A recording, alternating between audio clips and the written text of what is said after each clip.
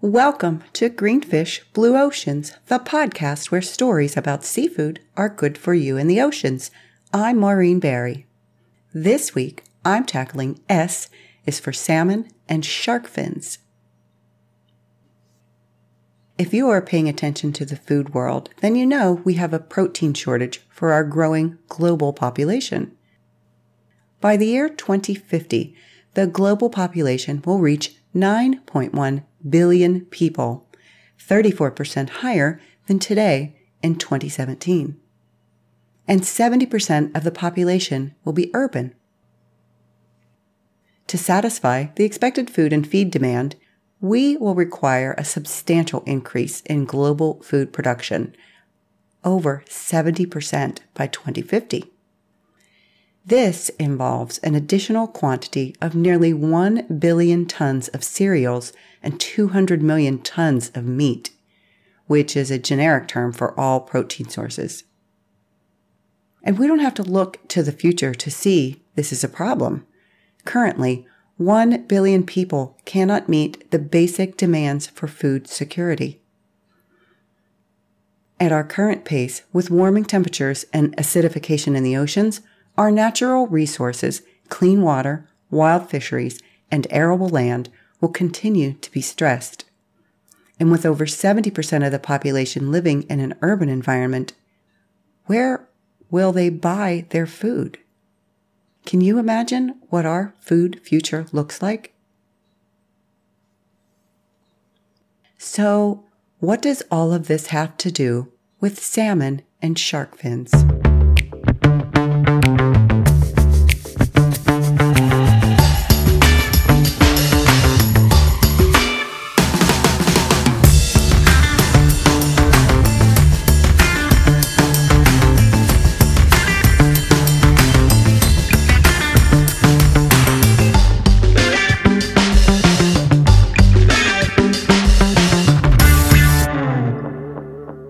Hey guys, welcome to the S is for Salmon part of the program.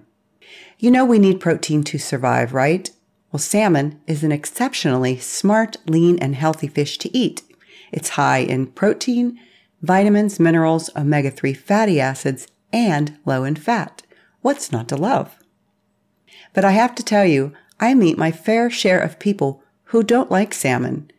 They only eat it because it's good for them.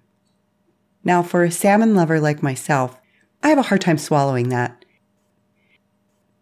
Did you know that salmon is the number 2 seafood eaten in the U.S., tied with tuna? Shrimp is the number 1, in case you didn't know. And it might surprise you to know that over 50% of all seafood eaten includes those 3 species. Now, that in itself is a problem, but I don't want to get ahead of myself. So let me go back to that question I asked earlier. What will our food future look like? Enter aquaculture. It should be no surprise to you that more than half of the seafood we eat is farmed, including some wild salmon species, which are produced in hatcheries, then released into the wild. While I love my wild Alaska sockeye salmon, which is not raised in a hatchery, by the way, I know that wild salmon cannot support our growing global population, nor can everyone afford the high cost of Alaska salmon, which ranges from $15 a pound to $30 a pound on the retail side. We need smarter solutions. So here are 2 opportunities happening right now to help support the future of feeding our growing global population. In Miami, ground was broken to build the first U.S. land-based salmon facility. Atlantic Sapphire, the largest farm salmon producer in the world, broke ground on a massive facility in Miami earlier this year. Its goal is to double the consumption of salmon in the U.S. in the next 10 to 15 years. Atlantic Sapphire developed a land-based recirculating system with a closed containment, which means there's no opportunity for escapement into the wild, which potentially produces 2 problems, crossbreeding and disease. So we don't need that. I think we can all agree there. And with a land-based system right here in the U.S., there will be a lower carbon footprint and hopefully a lower price point. This is a big win for U.S. salmon lovers. The second big salmon news I want to mention happened earlier this year also. The first shipment of genetically modified salmon was shipped from AquaBounty, a land-based facility in Panama, to Quebec. 4.5 metric tons of fillets, or about 10,000 pounds, hit the Canadian market. The GM salmon harvested by AquaBounty is a cross between Atlantic salmon and an eel, in its simplest terms. This genetic combination enables the fish to grow faster, 3 times faster, in fact. It looks just like farm salmon that you see in the market. This is not sci-fi stuff. AquaBounty conceptualized the GM salmon idea 25 years ago. Now, as you might imagine, there's been much buzz about this product, good and bad. For instance, is genetically modified salmon a smart solution? Is it morally acceptable to alter the genetic code of an animal to produce a faster-growing fish? Do we have a right to know if we're eating genetically modified fish? Is this an industry disruptor or a one-off? I don't have all those answers, but it is food for thought. Now, do we need genetically modified salmon to supplement the growing demand for lean protein? AquaBounty would seem to think so. Earlier this year, I polled a group of AP Environmental High School students when I was doing a presentation. I asked, with a show of hands, who thinks GM salmon is a good idea? I was pleasantly surprised that more than half of the 30 students in the classroom raised their hands. You see, when you consider the dilemma of sourcing lean protein to feed a growing global population, farm fish is one of the best solutions. And as far as GM salmon goes, I think it's too soon to tell. For me, I just want to know if what I'm eating is genetically modified, then I can make a conscious decision and choice. And worth noting, Barton Seaver, chef, cookbook author, and the darling of the sustainable seafood movement, says that this is a watershed movement in the seafood world. He says consumers shouldn't be fearful about the fish they eat. And he's right. So why are people so fussy about seafood? Maybe because for the first part, fish fillets are not pumped with preservatives to keep it shelf stable like chicken, pork, and beef. Notice I said for the most part. Shrimp and scallops are pumped with preservatives, and some sushi tuna is processed and preserved. Also, there is grouper, cobia, and tilapia on the market that is also preserved. And don't worry, it's all legal. But that's another podcast episode. Back to the GM salmon. Now, you won't find GM salmon in the U.S. market just yet because we haven't established laws about labeling that type of product. This is very new. So let me segue into some best practices when you're shopping for salmon at the market. The following is a short excerpt from my cookbook, Salmon from Market to Plate. Regardless of the type of salmon you buy or where you buy it, by law, all salmon sold in the United States should have a label. Labels state the species and whether the salmon is farmed, frozen, frozen at sea, previously frozen, wild, or a combination of one or more of these designations. Additionally, certification labels are popping up, so it's important to know what labels are trustworthy. Color-coded labels from Seafood Watch, for instance, show 3 different types of fish, and they're color-coded. Green indicates best choice, yellow means it's a good alternative, and then red means avoid. Several other organizations developed certification programs and seafood rating systems to help make shopping easier too. These systems make the seafood industry safer, more accountable, and healthier for the future of fish and our oceans. Organizations like the Safina Center, formerly Blue Ocean Institute, a science-based organization, offers its rating program called Seafood Choices. Global Aquaculture Alliance developed best aquaculture practices, and Marine Stewardship Council offers its certification process too. Fish Choice is another excellent seafood buying guideline. You can find more information on the website, and I put links in the show notes for all of those organizations if you're interested. All of these organizations work toward the same goal, to make buying fresh, sustainable seafood a priority, so you have the information and the knowledge to buy sustainable seafood. Sustainable seafood means more than just a trendy word. Sustainable seafood means action. So aside from organizations, charts, codes, and apps, the first shopping tip for buying fresh salmon is a no-brainer. Buy fresh salmon the same day or the day before you intend to cook it. For instance, if you buy salmon on Sunday and don't plan to cook it until Thursday, freeze the salmon when you get home or wait and buy it on Thursday. Sounds simple enough, right? But what if your grocery doesn't have fresh salmon or only sells salmon that isn't sustainable?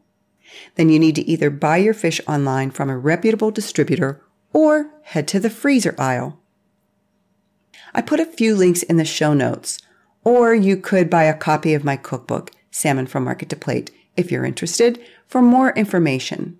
In addition to shopping resources, my cookbook defines what sustainable salmon is and why you should care. I define wild and farm salmon to help you make better choices at the market. Plus, you'll get 30 delicious, easy recipes using 3 cooking techniques: in the oven, on the stovetop, or on the grill. And my book is available in print or ebook wherever you buy books online. Now, if you'd like a signed copy and you want to give it as a gift, shoot me an email. I can ship a copy to your home or to your business. Okay, guys, thanks for listening to all that. No more Sally Sal, as Chris Brogan likes to say. I love that catchy little phrase. So thanks, Chris, if you're listening. All right, let's take a quick break, and I will be right back with S is for shark fins.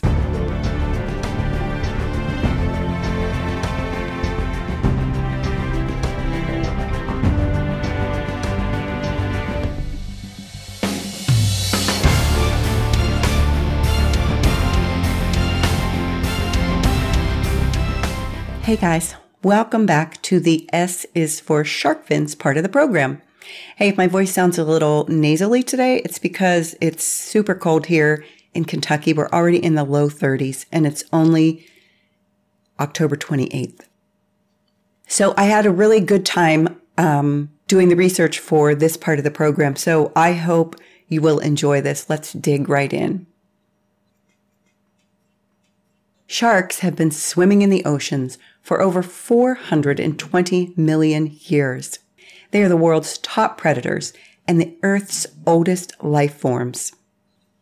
Sharks are simply magnificent creatures. They live in the wild on average of 20 to 30 years, but some sharks, like the spiny dogfish shark, can live 100 years. The Greenland shark can live to be over 400 years old, unless someone cuts its fins off. So why would anyone cut the fins from a shark? 3 words: shark fin soup. First, let me dive into a little shark fin anatomy. Bear with me. A shark uses its fins to get around in the water, like we use our legs to get around on land. A shark has pectoral fins, those that lift the shark in the water. Think of them as the steering fins. Pelvic fins stabilize the shark. And a shark has 2 dorsal fins. The first dorsal fin, a large triangular-shaped fin on its back. It's the one that we see extending from the water on film and in video. And if you're unlucky, you're in the water and see that. The second dorsal fin is smaller and located near a shark's tail. These fins act as stabilizers. And a shark has a tail fin, which moves the animal forward. Some sharks have anal fins. A shark moves side to side to propel itself through the water, but it cannot do so without its fins. Ultimately, without fins, a shark will starve to death, get eaten by other fish, or simply drown. Did you know that over 70 million sharks are caught every year for their fins? That's a ridiculous number. Ridiculous. And since nearly 1/3 of all shark species are threatened with extinction, that's unacceptable. Beyond unacceptable. So back to that shark fin soup. So shark fin soup, despite all of that, is still consumed. It's an Asian delicacy. Now, I have to admit, I'm adventurous in the kitchen, but shark fin soup is one of those foods I just draw the line at. It doesn't even sound appetizing at all. I think the practice of shark finning is barbaric and horrific. Let's just say I've seen too many videos of finless dead sharks on the bottom of the ocean. But I need to understand the historical and cultural aspect of shark finning and shark fin soup. Because despite the brutal implications of destroying one of the Earth's most precious and misunderstood creatures, people just can't stop eating shark fin soup, and there has to be a reason. So first I'm going to dig a little deeper into shark anatomy, specifically the actual composition of a shark fin. So a shark's fins are rigid. They have collagen fibers, which are spread out like a fan and are supported by cartilage. The collagen fibers are thin like needles and are called fin needles. There is little if no muscle tissue and little fat in a shark fin. Shark fins are made up of water, protein, calories, phosphorus, calcium, iron, and ash. There's no flavor to this shark fin. Let me repeat, no flavor to the shark fin. So, shark fin soup, people aren't eating the fin. They're eating those fin needles. That's the ingredient found in shark fin soup.